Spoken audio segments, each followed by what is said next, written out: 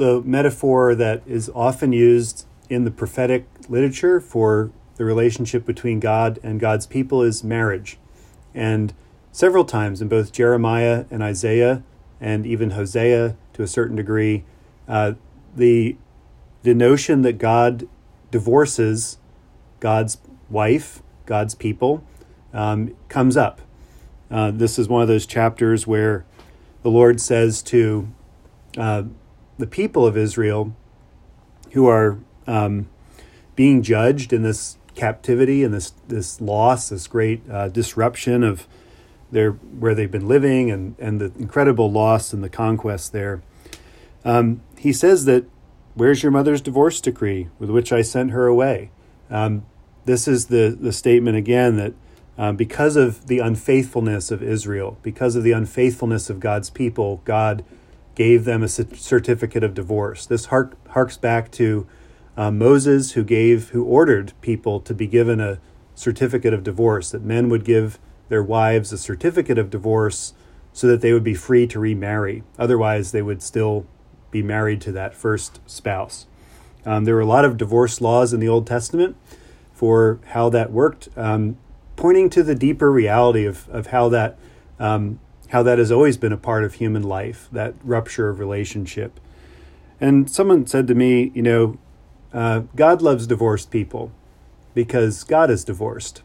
And I know that's a metaphor, God's divorce, but it's also one that, as a divorced person myself, gave me a lot of reassurance that God knows what I'm going through in that moment of time. And it gave me a lot of reassurance in those days that I wasn't alone, that God loved me in spite of this rupture in my relationship with my ex-wife. And so this account is not over. It's not over. The divorce is not final.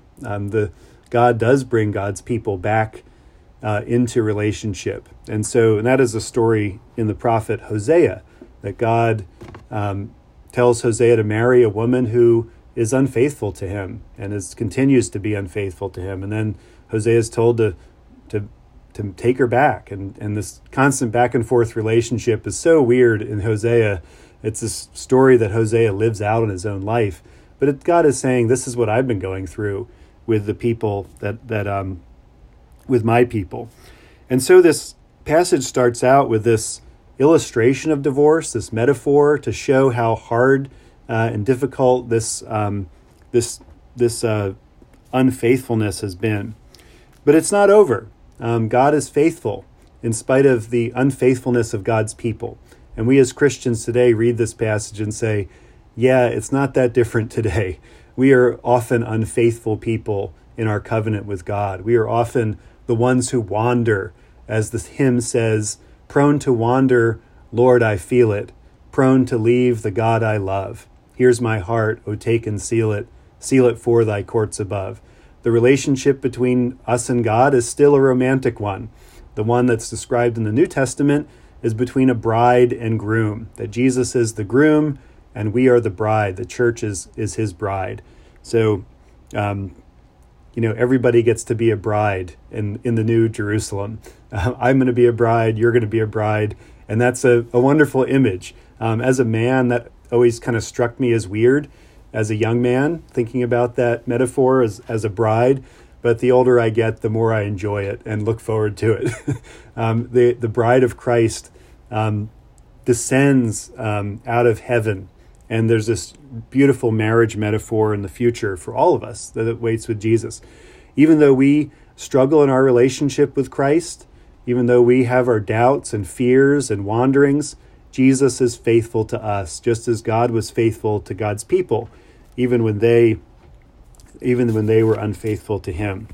This is nothing that's just confined to the Jewish nation by any means. This is something that everyone who's been in relationship with God has felt and experiences. And then he goes into this verse 4, Isaiah 50. He's talking about himself, but also somebody else. This is always Isaiah's tactic. He's looking at the short-term situation, but he's also looking to the future. And Christians, when they read Isaiah 50 and they saw the life of Jesus playing out in front of them, they knew his stories. They said, this is being written about the coming Messiah. The description of the suffering Messiah is about to hit us in Isaiah 53. We're only in chapter 50. But chapter 50 starts with it, where he says that this good person gets tortured. This good person gets abused. This good person has pain inflicted upon him. And yet he doesn't back down. He doesn't run away. He sets his face like a flint. The Gospels record that Jesus sets his face like a flint towards Jerusalem. Peter and his other disciples say, don't go to Jerusalem. They want to kill you. The small group of leaders of the Sanhedrin had decided to kill Jesus, in spite of everybody loving him.